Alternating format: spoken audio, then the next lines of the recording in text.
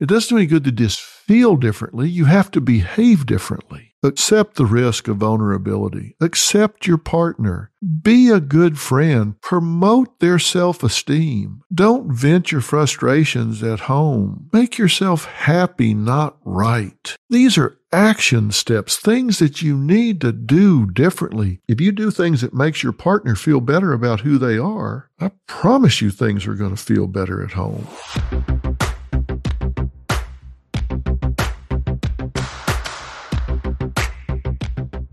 Well, we've been taking a journey talking about relationships, and if we look back over the journey, you remember I started out by talking about the relationship you have with yourself. You remember the reason I started there is because I said, you know yourself better than anyone else. Therefore, if you don't like you, and you know yourself better than I do, then I'm inclined to take your word for it. I mean, you spend more time with you than I do. You know yourself more intimately than I do. And if you have decided with more data than I have that you're not a quality human being, who am I to second guess the person that has more information? Therefore, I want you to get along with you. I want you to be your best friend. I want you to accept yourself, flaws, fallacies, and all. Nobody's perfect. You're not going to be the perfect partner. And by the way, if you're looking for a partner, don't spend your life looking for the perfect partner. If you can make a list of all the things you want, all the things you need in a partner, and you can find a candidate that's 80%, you better bag them, tag them, and take them home, because you're going to find that you can grow the other 10 or 20% in a lot less time than you would spend looking for someone that had that other 10 or 20%. You're never going to find 100%, but if you find someone that has the core characteristics that you believe are non-negotiable, other things you can learn to live with or you can grow.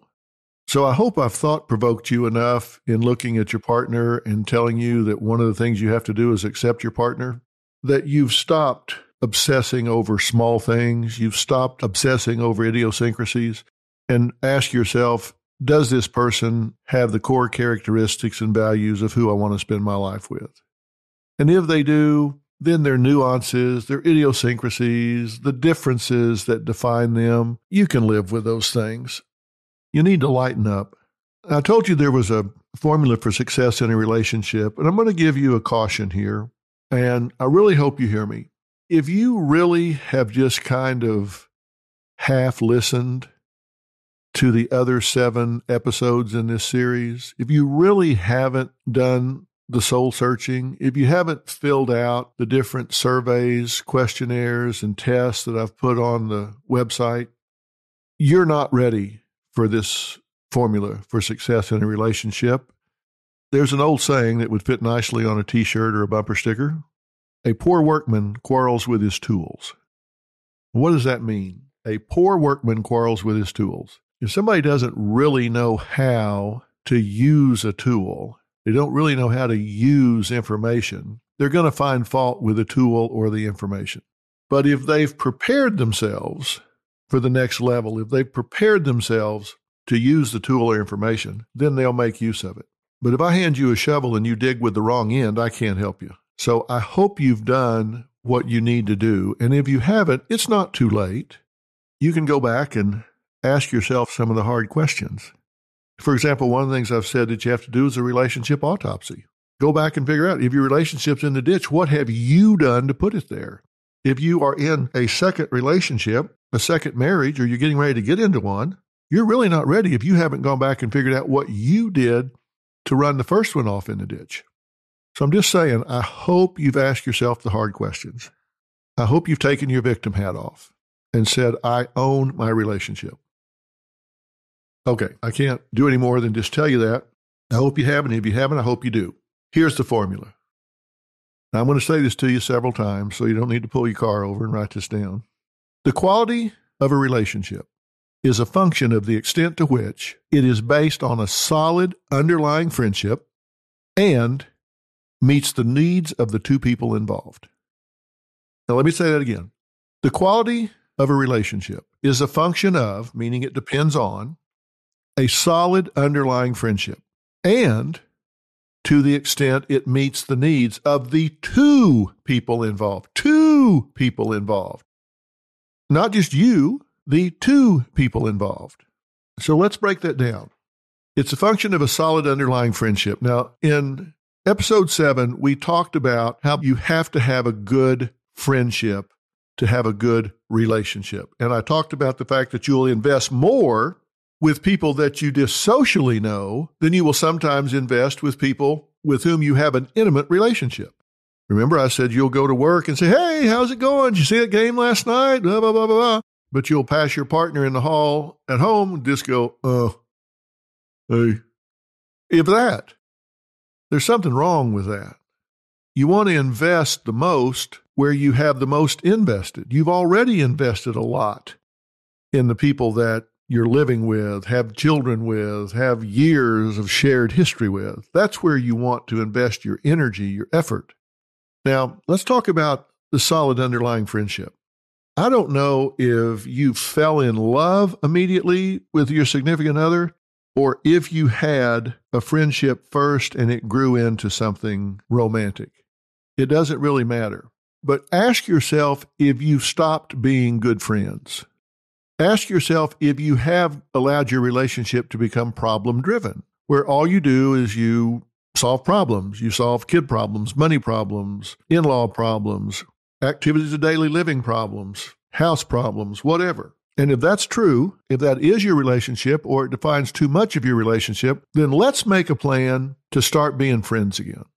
And how do you do that? Well, I've said you own your relationship, so you can define it as a solid underlying friendship again. What do you do with your friends? Think about the 2 or 3 best friends that you have in your life, not your significant other. The 2 or 3 best friends that you have in your life. What do y'all do? What do you talk about? What do you focus on? What do you laugh about? What do you share about? And find a corollary to that with your significant other. You don't always talk about work. If it's a coworker, when you go to lunch, what do you talk about? Do you talk about something that you read in the paper? You talk about a TV show last night? Do you talk about fun things that aren't task-oriented? If all you ever deal with in your relationship are problems, then you have a problem relationship. Think about that. If all you ever deal with in your relationship are problems, then you have a problem relationship. And if the person that you are always solving problems with is your significant other, you're not going to want to see them come through the door because you know here comes trouble. Here comes problems. You associate them with problems. You don't associate them with laughter. You don't associate them with joy. It's like the Grim Reaper coming through the door. You know this is just somebody that I associate with problems. You know, there's a statistic, a sad and tragic statistic, that partners who go through major trauma, one of them has a serious illness, or a child is lost to an illness or an accident, some tragedy like that, they typically have a very difficult time adjusting, and they have an uncommonly high divorce rate. Now, why do they have an uncommonly high divorce rate? Because they went through this problem together, and now they are a trigger for each other. Every time you look at your wife, you think about those hours at the hospital, walking in the waiting room, sitting in there, holding hands, and you think, well, that would bond you together. It may have at the time, but now you associate that person with all of that pain, all of that agony, all of that misery. Now, can you work through that? Of course you can, but most people don't. We associate people with everything that's in their aura, everything that surrounds them. The first page of a book never tells the full story. And those news alerts and headlines, like the ones we get on our phones, don't even scratch the surface of what the story is really all about. Stories are like people, multi-layered and complex. It takes some digging to find the truth, but when we find it, it can change our world. We like to dig. The news on Merritt Street. Essential television. So ask yourself, what is your partner most likely to associate you with? And the answer is, what are the most common topics and issues that the two of you talk about?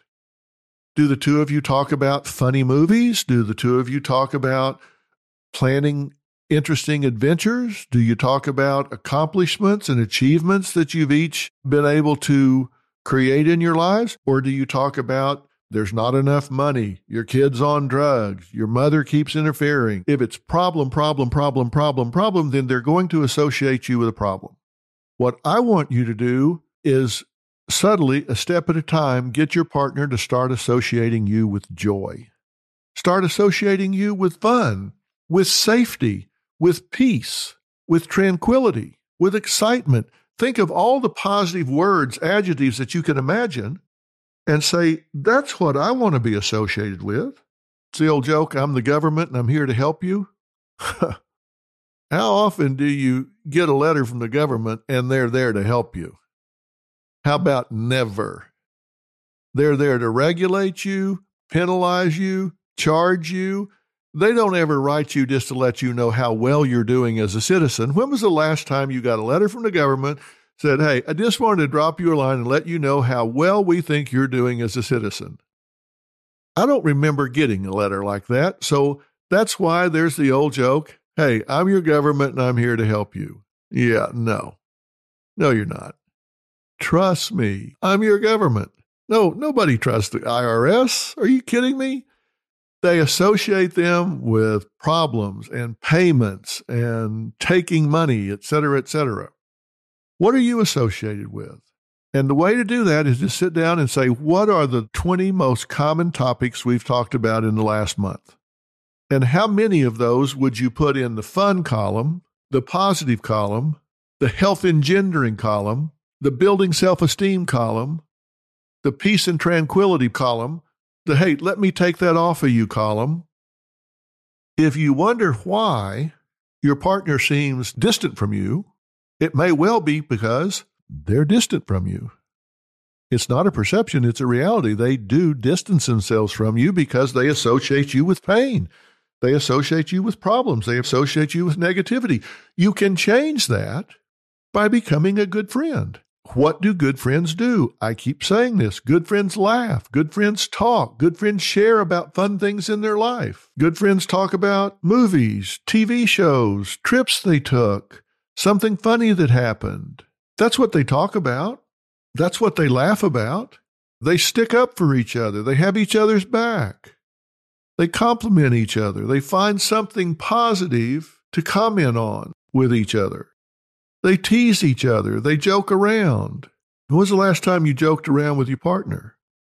Well, if the answer is, I can't remember, that's a problem. Next thing you have to ask is, when I talk about does your partner feel safe with you, I don't mean do they think you're going to rob them? Do they think you're going to abandon them in the middle of the highway somewhere?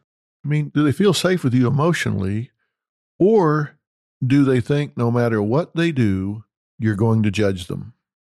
How judgmental are you? Because if they associate you with judging them, trying to control them, trying to dictate to them, they're not going to have a good reaction to you. Whereas on the other hand, if they have the expectation that whatever they do, it's going to be okay with you, where they do something this way or that way, as long as it gets done, you're not going to judge it.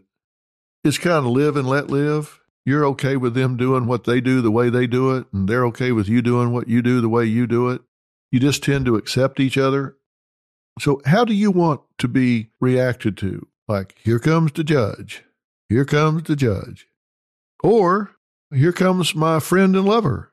What is it you want them to see, anticipate, and respond to when they regard you? You need to ask yourself what you are inducing in them. So ask yourself what reaction you're pulling for. Are you judgmental? Are you controlling? Are you dictatorial? And if you are, they're going to associate negatives with you. The way to change that is change your interaction patterns. What would they do if you came home and you had not one critical thing to say? You didn't quiz them. You didn't go through the Spanish Inquisition about what he or she spent money on. You didn't go through the Spanish Inquisition about why they did something this way instead of that way, why they said this to their mother instead of that to their mother. remembering that 80% of all questions are statements in disguise, when you start asking questions, well, why did you say this to your mother? Well, why did you let him do that? Well, why did you do? Those aren't questions. Those are judgments. They are pronouncements, which is why I subtitled this series, How Much Fun Are You to Live With? If you are constantly questioning, interrogating, judging, and attempting to control, then how much fun you live with? Not much. If your partner is used to and has a knee-jerk reaction to being judged, you're not much fun to live with. So if you come home and criticize your wife or your husband, your partner, for the way they manage your in-laws, they're not going to have much of a positive anticipation of interacting with you. Do you do that with your friends? Do you meet your friend for lunch and say, okay, so why did you say that to your husband? Why did you say that to your mother-in-law? Why did you let him do? If you do, you're not going to be having much company at lunch next week. You're going to be there by yourself because somebody's going to say, listen, I don't want to go to lunch with that person. I don't want to spend time with them because they beat me up the whole time. I'd rather go get a peanut butter sandwich and sit on a bench than go sit with this person. I just don't want to listen to it. I don't want to hear it. So what do you need to do? You need to resolve, if I want a good friend, I need to be a good friend. Now think about that. If I want my partner to be a good friend, then I need to be a good friend. And I want to live with a good friend. So I need to be a good friend. You get what you give. I strongly believe in the principle of reciprocity. We talked about that earlier. You get what you give. So the quality of a relationship is a function of the extent to which it is based on a solid underlying friendship. And I'm telling you, you need to assess how good of a friend you are being. Not how good of a friend your partner is being, not how good of a friend your spouse is being, how good of a friend you are being. Are you judging? Are you criticizing? Are you questioning? Or are you being a good friend? And that's what I want you to focus on. Be a good friend. The first 4 minutes, remember I said the first 4 minutes, you come home, you do not talk about problems. How about making that the first 8 minutes, the first 12 minutes? How about letting it set the tone, and that's what you deal with? Now, can you do that all the time? Well, of course not. There are problems that you have to deal with, but if it defines your relationship, that doesn't work. Now, you're going to fold under pressure. I'm just going to tell you ahead of time, you're going to fold under pressure unless you do what I'm getting ready to tell you to do, which is going to seem really awkward. I want you to role play this situation. I want you to decide before you get with your partner the next time. Maybe you work outside the home. Maybe your partner works outside the home. Maybe you both work outside the home. I don't know. It doesn't matter. But when you're apart and you come back together, you need to script yourself. You need to have a do's and don't list, and you need to recognize what I've said before. You do not have to react to every poke you get. You don't have to react to every stimulus they throw out there. You can let it slide. So you need to script yourself. There are 5 fun things I'm going to talk about tonight, and I will not get off topic. I will not get off script. When I go home tonight, when I see my partner for the first time today, I'm going to talk about 1, 2, 3, 4, or 5 of these things. I'm going to tell a joke. I'm going to relate a funny story. I'm going to do something that keeps it positive. And if I have a problem, then we'll deal with it tomorrow. But today, I'm going to be a fun date. I'm going to be a good friend. I'm going to talk about something positive.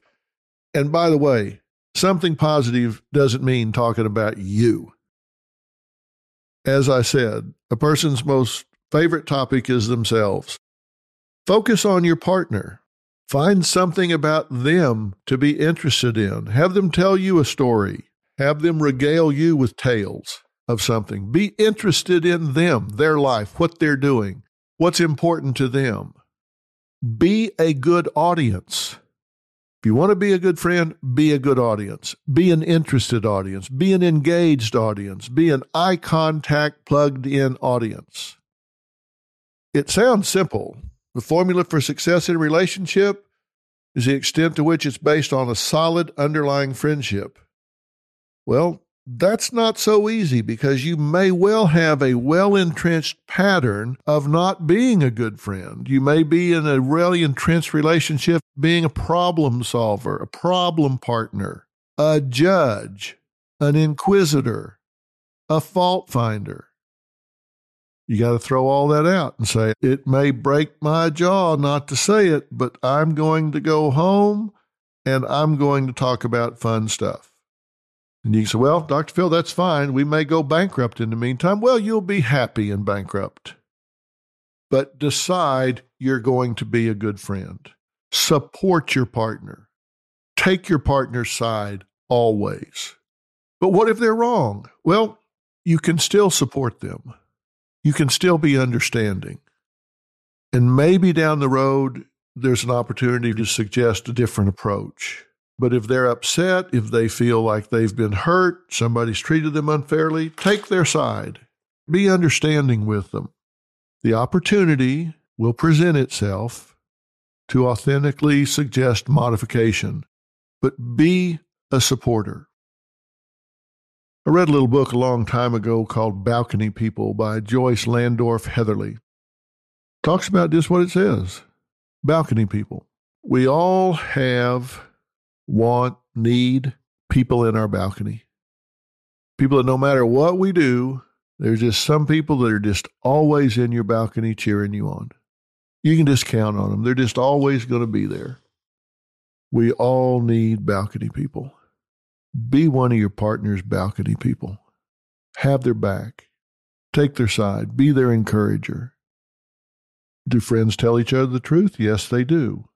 But there's a difference between being genuine and being brutally honest. You remember us talking about that. Genuine conveys the message. Brutally honest conveys the message without consideration for the impact of the way you convey it, the timing of when you convey it. So the first part of this relationship formula is success depends on a solid underlying friendship. If you don't have that, doesn't matter what the second part is. You have to be good friends. And if you don't know how to be a good friend, you need to stop and think about how to be a good friend. Now, I ask you if you had done the work and you were ready to turn your attention to applying this relationship formula. I'm going to ask you a few questions and see if you can answer yes. If you can't, you're not ready to start being a good friend. I realize that it's not too late. Can you say that honestly, that you realize it's not too late? It is reasonable for me to want a rewarding and fulfilling relationship. Can you say that in earnest, that it's reasonable to want that? I am entitled to and deserve a high-quality, caring relationship.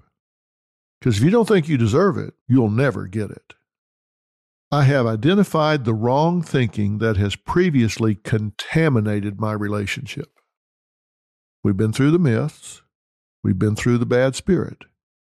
We've been through the point that you are not a victim, that you own your relationship. So if you've identified the wrong thinking that's previously contaminated your relationship, then you're ready to move on.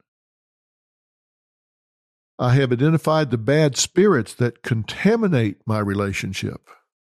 Have you done that work? Have you written down the bad spirits, the ones I listed that you're guilty of doing? I have embraced the personal relationship values that will configure me for success. We've talked about those things.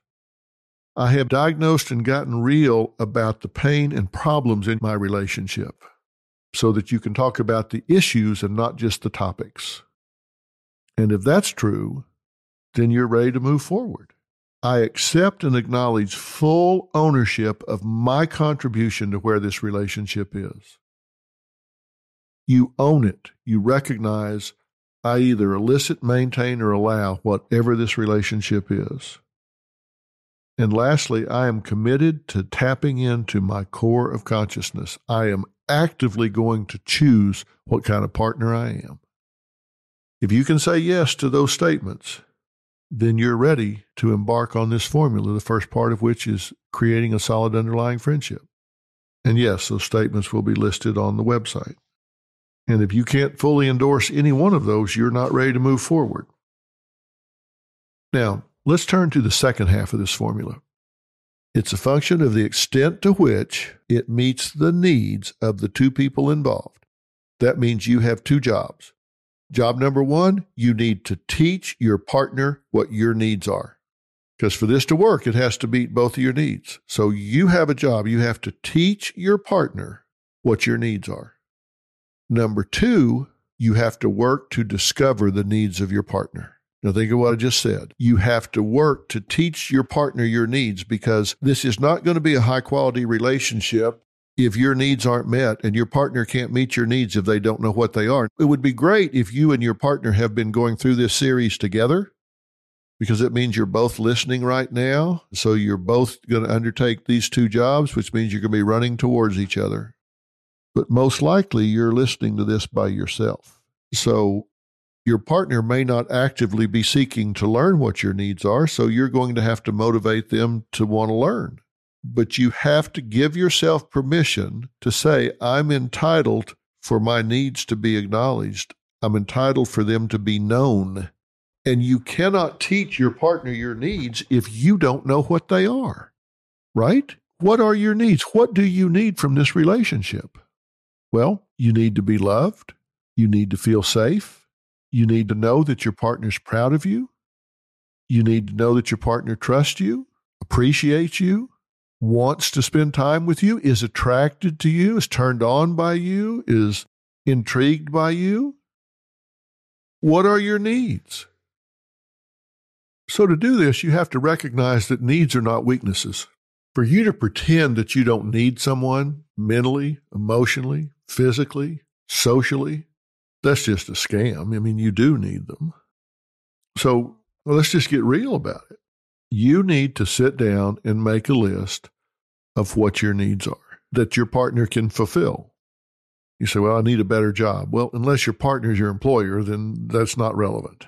What do you need that your partner can give you? Number one need in all people is acceptance. You can put synonyms in there, success, belongingness, but it's all that somebody likes you, wants to be with you, wants to be around you, wants to have them in their life. Yeah, okay. That's right. That's a need. Is it important to you that you know that your partner's proud of you and what you do, who you are, what you've achieved and accomplished, the work you do, the person you are, the things you believe in, the pursuits that you undertake? What are your needs? Do you need quiet time? Do you need alone time? What is it you need? It's important that you can articulate those things to your partner so they don't have to read your mind. Why should they have to guess at what you need? They shouldn't. They may see things in you need that you don't realize. That's great. But you at least need to be in touch with what you believe you need and communicate those things to your partner. Your second job is to discover what your partner's needs are. What's important to them? And a lot of this will depend on what their history has been. Robin and I both grew up with alcoholic fathers, and there is, as stereotypical as it may sound, there is a dynamic for kids that grow up with alcoholic fathers. They do become very independent and self-reliant. They do tend to do things alone. They have a fear of depending on other people because they have a history of being disappointed and let down. So if you have a partner that has been abandoned by a parent, abused by a parent, if you have a partner that was sexually molested, know what their vulnerabilities are, know what their hot buttons are, know what they need to soothe those wounds.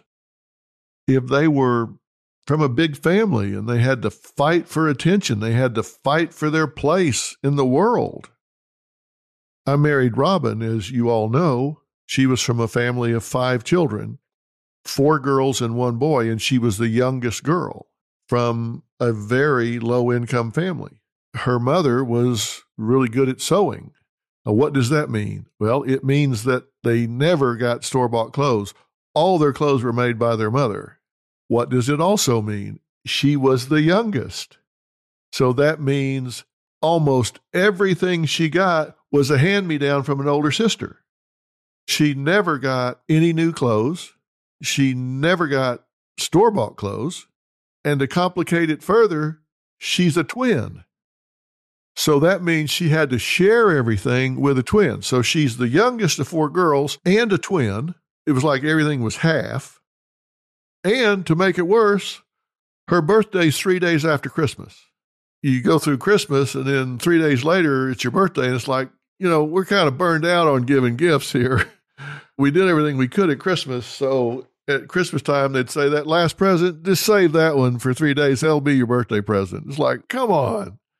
So you grow up your whole life, the youngest of 4 girls, all your clothes are hand-me-downs, all your clothes are homemade, you share everything with your twin, and then your birthday's 3 days after Christmas. It's like, come on, give me a break here. Now, if you know Robin and you've seen her wardrobe, that's important to her. I know that, so I never complain about it. That's important to her. It's more important to her than it is to me. You give me some tennis shorts, a T-shirt, and some tennis shoes with some rubber on them, I'm good to go. That wasn't important to me. But it doesn't matter that it's important to me. It's important to her. I need to know her needs. You need to really focus on whether it's important to your partner or whether it's important to you. Think about it. You're laying in bed at night and you have a little 5-year-old child that wakes you up, says, Mommy, I'm thirsty. And you say, well, I'm not. Go back to bed. Well, you'd never do that. You would say, you're not getting a drink because I'm not thirsty. You'd get them a drink because they're thirsty. Well, I can't say to my wife, don't go buy clothes because they're not important to me. It's not important to me to go buy clothes, so you shouldn't. That's ridiculous. She places a value on looking nice and presenting well and having a nice wardrobe. That's important to her. So I'm not going to say, well, don't do that because it's not important to me. And it is important to me that she looks nice. I love that about her. I love her sense of style and all. But my point is, I recognize her need where she was in the birth order, 4 girls, sharing with a twin, blah, blah, blah, blah, blah. Learn your partner's needs. Be sensitive, even if they don't know how to articulate it. If they've been through trauma, they've been through tragedy of some sort. I mean, come on. It doesn't take Einstein to figure out that they have vulnerabilities there. Learn their needs. Real important point I'm making to you here is don't judge your partner's needs when you discover them. The worst thing in the world you can do is get your partner to open up to you and make disclosures about their intimate needs for you to then say, well, that's just silly. Don't judge your partner's needs, your partner's disclosures. Work to discover them. Look at their history. You make some inferences, validate those inferences with them. But when they do disclose that, it's really important that you handle that with sensitivity as though it were a fragile egg.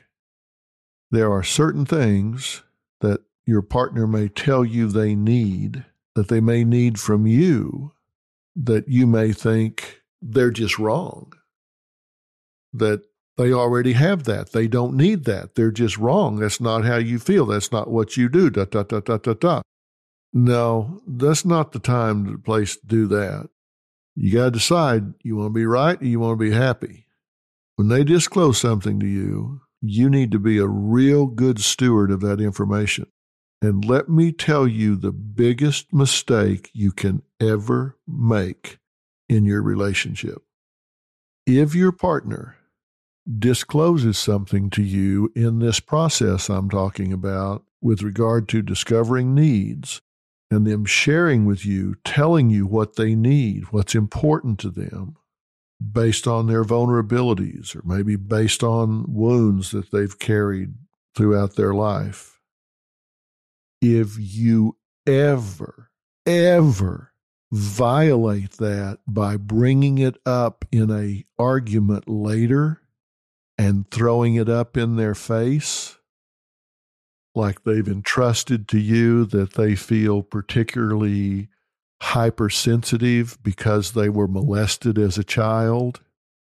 And later you say, well, I guess that's just because you were molested. Stop your sentence, go pack your bags, load your car, and move your happy ass down the road, because there ain't no coming back from that.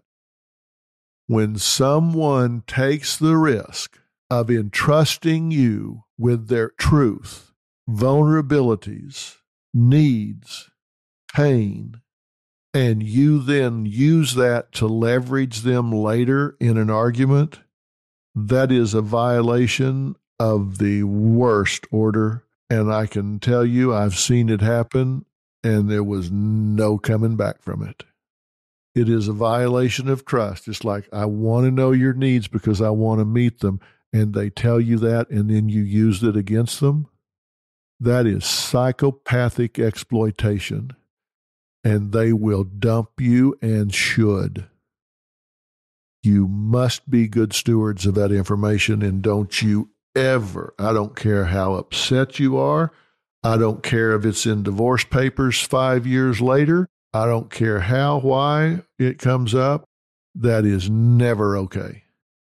Never, ever, never okay. So you have two jobs. Teach them what your needs are and learn what their needs are. And it's real hard sometimes to sit down and say, well, let me think what my needs are. I don't really know. So I'm going to help you do that.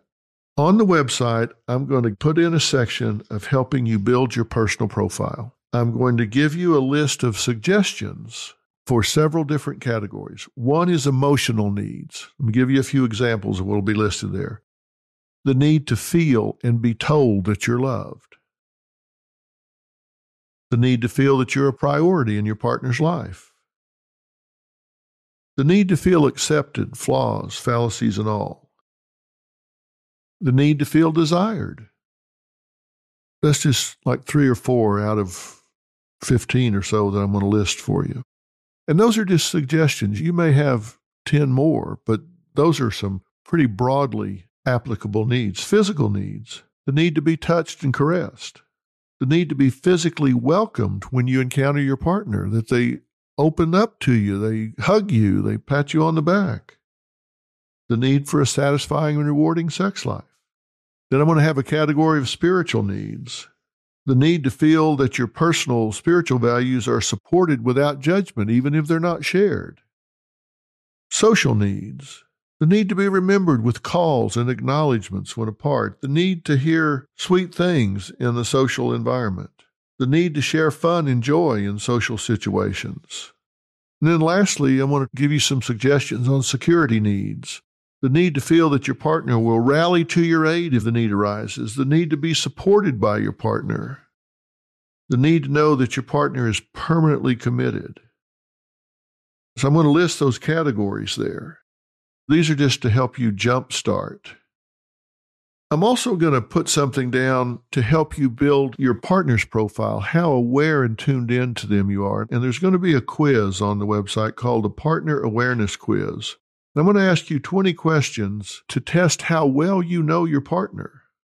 And these are little simple everyday things like, I can describe what my partner considers to be his or her greatest area of difficulty in interacting with each of their parents. I can describe the most traumatic event that occurred in my partner's childhood. I know which part of a restaurant menu my partner is likely to look at first. It just gets into how well you really know your partner on a day-to-day basis. And then I'm going to put some things in there that help you build out a family history so you know what your partner and you are bringing with you historically. So I'm going to have a family history section in there so you can say, wow, now that I write that down, that kind of tells me a little bit about why he or she does the things that he or she does. I think by going through some of these things, some of these surveys and quizzes, it's going to really trigger you up to tune in to your needs as well as your partner's needs. I think it's going to make a big, big difference in helping you get started in identifying your list.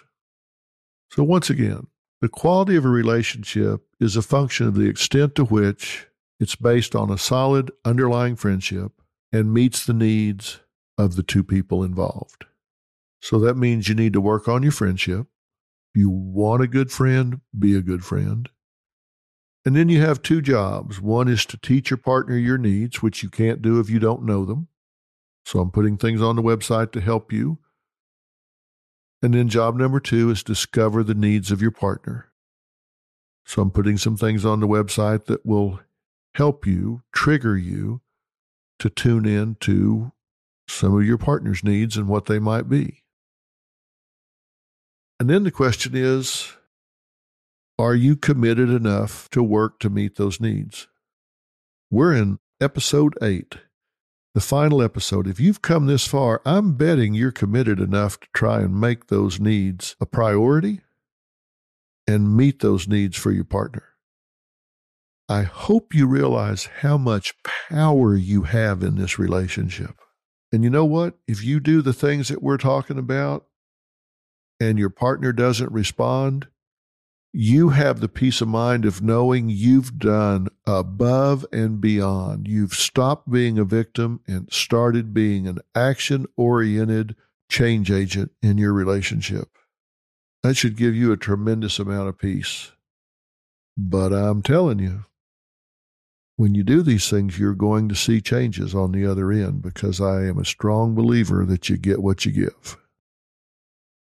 So this has been Relationship Reality Check. The question was, how much fun are you to live with? I'm betting after you spending this time that you're going to be a whole lot more fun to live with.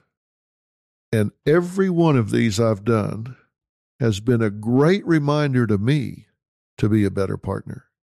Been a great reminder to me to keep those relationship skills honed and focus on the things that brought me together with my wife 48 years ago. So I've been learning every step of the way, as I hope you guys have been. And I hope this series has been of value, and I hope you'll recommend it to a lot of other people to listen to as well. And this is something you can come back to and listen to parts and pieces of it as you need. Relationships are managed, they're not cured. And management is active and ongoing. So hang in there. And remember, you create the results in life that you believe you deserve. So claim your right to have a first-class relationship and don't settle for anything less. I'm Dr. Phil. I'll see you around.